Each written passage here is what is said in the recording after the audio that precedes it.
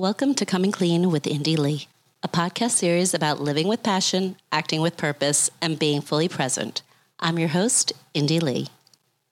Our guest today is the incredible Leah Thomas.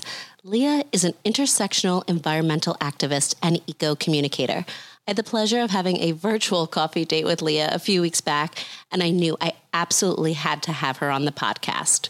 Okay, Leah, first of all, again, thank you so much for coming on to our podcast, or my podcast. I am so excited for people to get to know you. Yeah, I'm so excited to be here. Thank you so much for having me. So I thought I'd start out with asking you to really guide us through the conversation and really define what it is you're doing. So most importantly, what would you say, or how would you define intersectional environmentalism and environmental justice? Thank you so much for that lovely intro. So for me, I learned about intersectional theory back when I was in college, and intersectional theory was created by Kimberly Crenshaw, and it identifies the ways in which our dynamic and overlapping identities might influence the way that we experience the world around us and how the world around us experiences us. So, for example, we're complex individuals. So I'm a Black woman, and I also grew up in St. Louis, and all of those things impact my identity.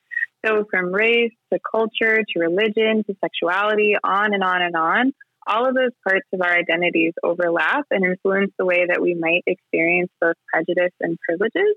And for context, I learned about intersectional theory through intersectional feminism, which is a type of feminism that makes sure to advocate for all women and addressing the ways that race and class and gender and sexuality might impact that person's womanhood.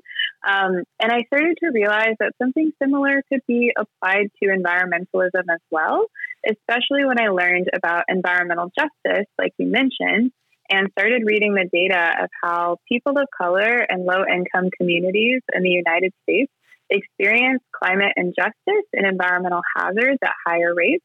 And that includes anything from increased exposure to poor air quality, poor water quality, lack of access to green spaces, and also closer proximity to toxic waste sites and landfills.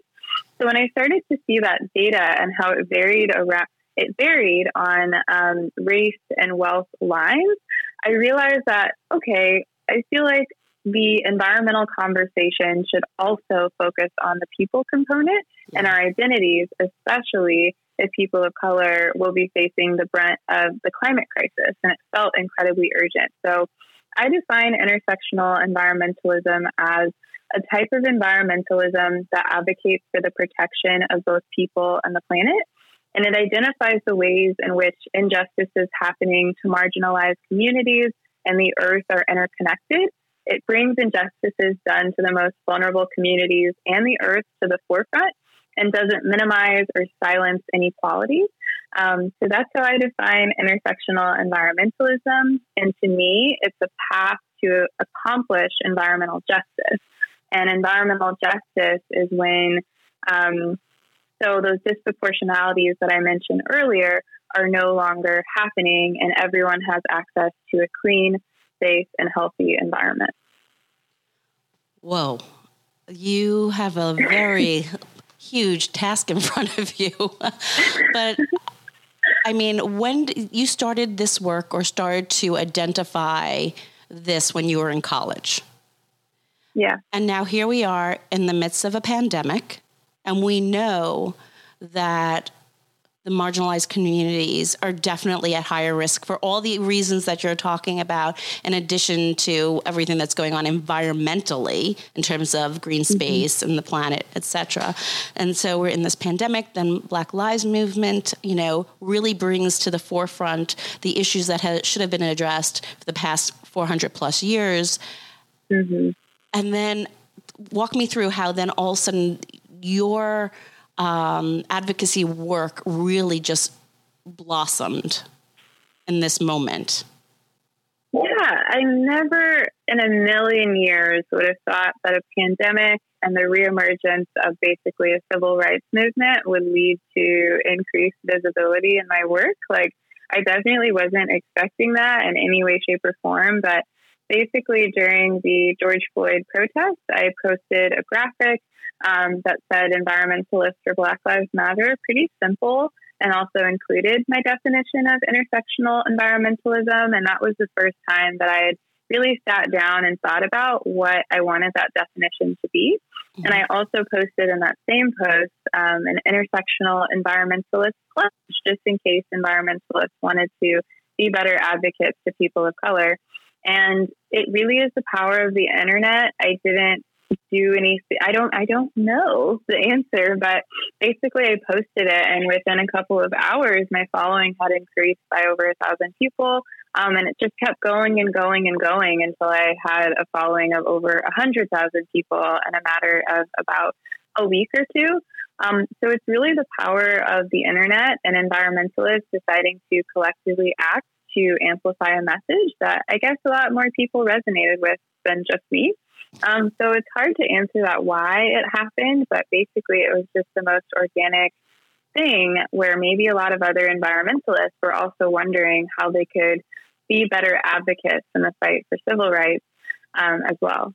I mean, it was almost like the perfect storm, to be quite honest with you. Yeah. But I think, what you're doing and taking on is what everybody is now seeking. Like, how can we help? And it's not just about making sure that the Black Lives Movement and people are aware of, exactly as you're saying, the civil rights movement. It goes far beyond that. It goes to how do we systemically start to address the problem? Because from what I'm hearing from you, it starts with the environment. And that's more than just, what where we're living, but it also goes to what is being made available for everybody at every income level. Exactly. And I think, you make a great point. Like, looking at the way we treat the environment as a society is a really good indicator of how we treat our people. Because if as a society we're degrading the environment and not protecting our literal home, and if we're not protecting our home, how are we going to protect our neighbors around us? So I think, exploring those interconnections and the ways that society treats the environment is a really good indicator of what we need to do to treat people better as well. So what are the first steps for people to get involved, and how are you? I mean, it's one thing to say, okay, this is what I'm going to do, but then it's another thing for people to actually activate themselves. Mm-hmm. So what are the actions that you and other environmentalists are taking to start to create change here? Yeah, I think the first step, a lot of people are like, okay, I'm ready to save everybody. And I have to say, like, for me, the first step is really listening and learning. Because with education, you can arm yourself with the knowledge to be a better advocate and take action.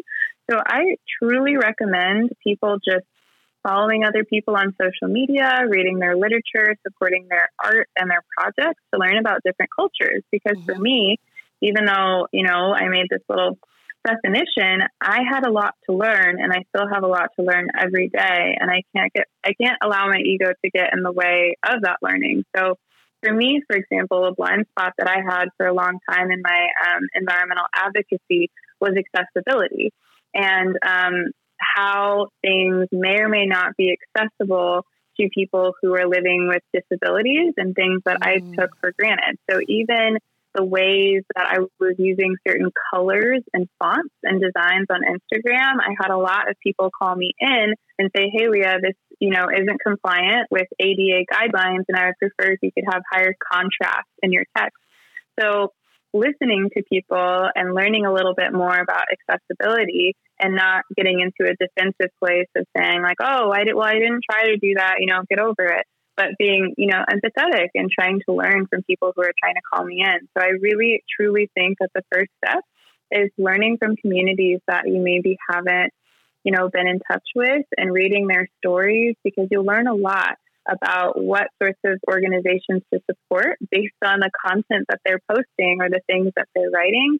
And then after you feel like you've kind of learned a little bit about these different communities, then figuring out how you can amplify the work that's already been done by people from these communities. because there's no need to be a savior necessarily in this fight for environmental justice. But what people could use, the people who have been on the front lines for a long time, is support. And that support could be monetary support sometimes. That support could be amplifying a message on social media. That support can be talking to your friends and family about diversity and inclusion and the climate crisis. Support can look different. So yeah, those are just a couple options. No, those are great options, because I think people immediately think, okay, let's take action. And you're right. You need to first understand and listen, because different communities are going to need different things, and not being defensive of the way they want the help, because it's not about you. It's simple things, but you're right. Even when we go to the font and what's the contrast ratio, I don't think that people realize that. I'm a parent to a child that's dyslexic, and different fonts he can't even read. He's like, Mom, I have absolutely no idea what that says. He can't read. I mean, truthfully, he can't read script because of that. So it's interesting to think about that, even as it applies to what you're saying in your work as well. I also noticed something that I got involved with very early on was the farm to table movement and building school gardens to really provide access to foods in urban areas, because it wasn't just donating food and things of the like. It's also, let's teach children the importance of stewardship of the earth, but also how to grow their own foods in urban settings.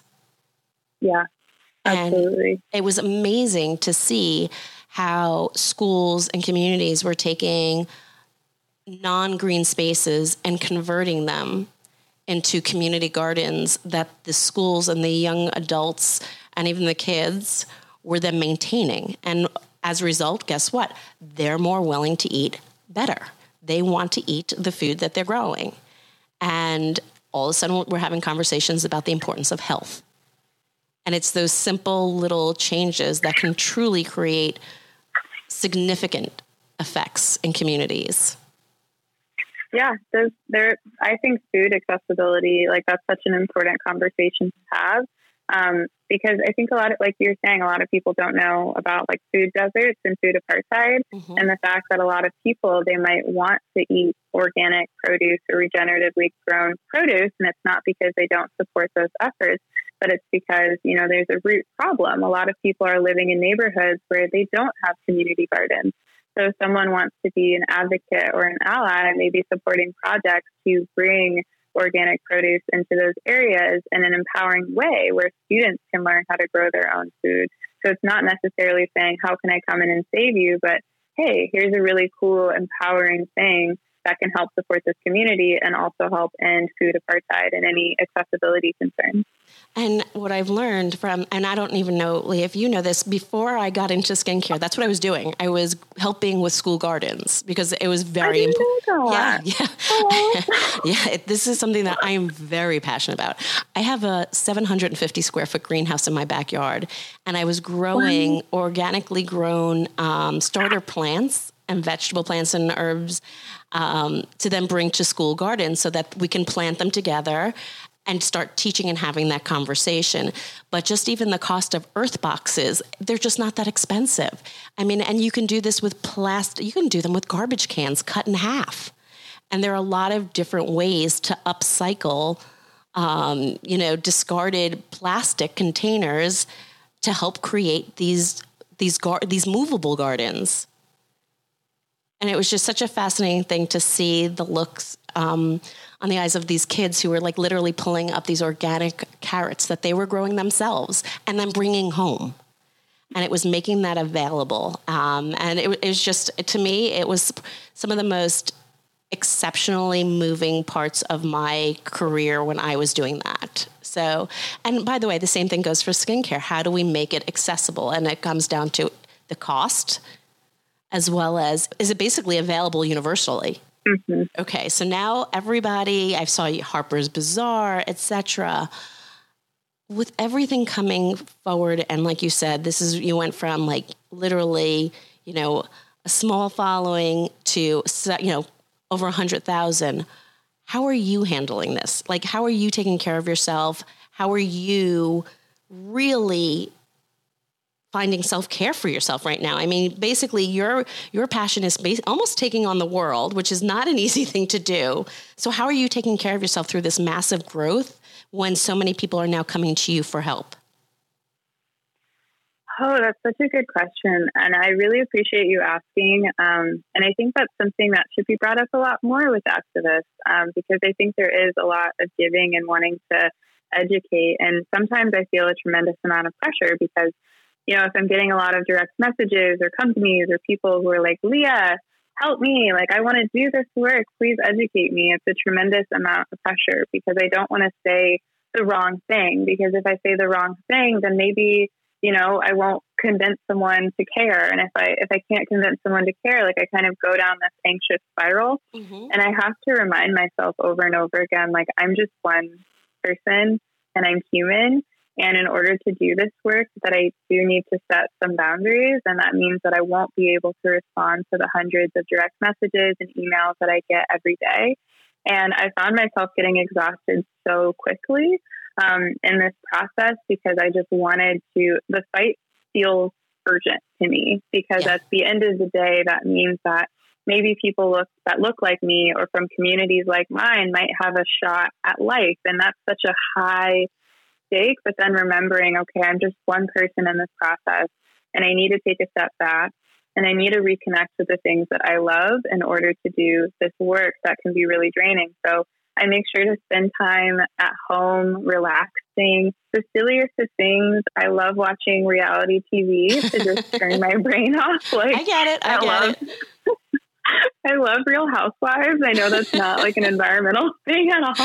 Listen, but, it's not one thing that defines you, right? You need to find where you're going to be able to turn off so that you can do the work that you need to do. Exactly. And I'm also experimenting with just like fun content on my personal Instagram, Green Girl Leah, because I want to show people that environmental activists can be human. Yep. They can be fun.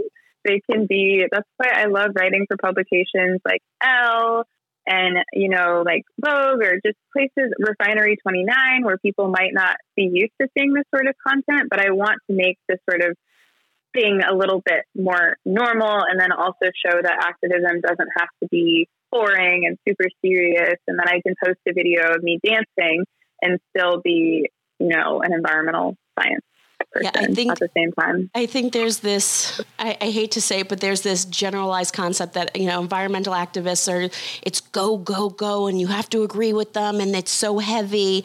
And I love that you're making it approachable because then people are willing to understand. If they feel that they couldn't possibly measure up or they don't understand it because it's so heavy, that they might not be willing to invest in it emotionally, and you are creating that space where you're like, hey, I'm just like you. Take a look at what I'm about as well. And I absolutely love that you do that because as you know, I follow you on Instagram and I love it when you're just sharing your music and you're dancing around and you're saying, hey, I'm a silly girl too. I'm having fun. But yeah, I also have this serious side because you're right. The stakes are so high here. This is not like, I don't even know what to compare it to because we're talking about life. And this is like do or die situations here. We've got to create change. It has to happen. And it's hard to measure you can't do everything. You can't take this charge on all by yourself, etc. But yet at the same time, you're like, if I don't take this on, people are dying. So that's why I wanted to say, like, how are you taking care of yourself? It's so important. How has the education and the experience of working in environmentalism shaped, like, even brands that you're choosing in the beauty space, in the personal care space, in the food space? Like, how is it changing your purchasing and consumer behavior? That's a good question. So how has my experience like in this space influenced the way that I like purchasing? Yeah, like you're going to look at things differently. Yeah, I love transparency. Yeah, I love transparency. I love when I go to a company and they are sustainable and they tell me what they're doing wrong. And I know that sounds a little silly, but I love when I see something that's like, okay, our product is made with 95% recycled materials and glass, but we have this, one plastic part to it because, we don't know what else to use, but we're investing in the technology to make this product better versus a company that portrays itself as being like perfect. Because I know sustainability is a journey. So I always look out for that sort of transparency. Any innovations that a company is doing, if they have a sustainability report, I totally geek out over that sort of thing. So yeah, I love transparency and accountability. And when companies can say, yeah, we did this wrong, but here's what we're doing to be better. I love that because it feels a little bit, I can trust a company like that more than one that's, pretending to be perfect, because I've worked in sustainable companies. Like I worked at Patagonia headquarters for a little under 2 years. And working there, they're basically, in my opinion, one of the most sustainable apparel companies in the world. And they are still able to acknowledge, where they'd like to be, 10 years from now and what innovations they'd like to do. And I think that helps shape for me, like, okay, I want other companies to also be transparent as well. I love that. No, I think it's so important because there is no such thing as perfect. And by saying you are, or saying that there isn't room for you to improve, is sort of like, are you really looking at yourself? Are you really self-reflecting? I mean, we do it. We have we call it AIIC, which is basically an entire division that is about looking at sustainability practices, looking at diversity and inclusion practices. And we have a group that's dedicated to it now within the organization so that we can continue to raise the bar for ourselves, which was something that was really important to Ancora, which is the company that invested in us, and in 2 other brands. And we as individual brands come together on the AIIC committee, which I think is amazing. Yeah, that's super awesome. So what's next for you? That's such a good question. I definitely take on way more projects than I need to. So I think what's next for me is just learning how to experience rest. Rest is like a radical act of resistance, and making sure that I kind of pace out my projects a little bit more. I think because this is all so new for me, I was definitely living with a scarcity mindset of kind of like, oh no, I gotta do everything that I can and take every opportunity that comes my way. And I think just coming, to peace with whatever may or may not happen in my career, and learning that I can take a little bit of a break and take a step back and focus on the projects that really mean a lot to me moving forward. And is there any projects that you want to share? Anything new that we could share with our listeners and how they can get involved? Because I'm going to put all in the show notes, obviously, Instagram, etc., and websites, all that stuff. But any news that you'd want to share and ways people can get become involved? That's a great question. I would recommend following Intersectional Environmentalists and staying up to date on what we're doing. We're launching an accountability program, which is business specific, sometime in the fall. We're working on that with researchers to get it up and running. It's a pilot program that's hopefully going to turn into a more automated training a little bit later, but we're super stoked about that. And also to stay tuned for our mentorship program that's coming for young environmentalists to be paired, kind of like a dating app, with some of our council members, and they can receive free mentorship and guidance from some of our council members. So that's something that we'll be opening up this fall as well. Oh my gosh, you are amazing. I mean, you blow me away. That's so sweet. Thank you. No, thank you. I always ask on the podcast 3 questions. So I'm going to go into mine. They don't have to be rapid fire. I'm not like that. Yeah. But definitely share what you're currently passionate about. I'm currently passionate about probably regenerative agriculture. I think it's a really cool climate solution if we can farm in a way where the soil can capture carbon and hopefully reverse some of the impacts of climate change. I know that was kind of a boring sciencey answer, but that's what I'm not for me. I'm geeking out at it, so don't worry. As someone who's very involved in the ag world, I'm like, yes. Absolutely. Yeah. I'm with you. What's giving you, and people are like, I didn't know that about Indy. What's giving you purpose right now? I think what's giving me purpose is that it's really cool with Intersectional Environmentalists, kind of like the spin-off organization of my work, that we're able to help people feel empowered and feel seen and heard. And I think that's enough for me to keep going. Like, if the work that I'm doing is helping people feel validated and also feel like they can be confident to go out in this world and create change, I think, that keeps me going. I mean, just listening to you gives me purpose. So I love. And what are you currently practicing in order to be more present on a regular basis? I am putting down my phone. That has definitely helped me be a little bit more present because I'm constantly plugged in. And also safely, I'm taking little small retreat stays at like Airbnbs and cabins. Because being in the same, I feel very lucky to be able to do that, but being in the same environment sometimes doesn't, if I'm working here, sleeping here, having fun here, I need a little bit of separation. So just having little short staycations in different locations has helped me kind of just stay present. Well, Leah, thank you so much for coming onto the podcast. I really do appreciate it. I know how busy you are. So thank you so much for taking out time from everything you're doing to share with our listeners who you are and what you're doing.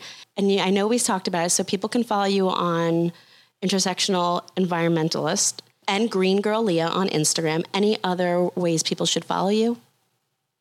That is definitely the best way to follow me. Check me out on Green Girl Leah and also Intersectional Environmentalist. Leah, thank you so much for being on with me today.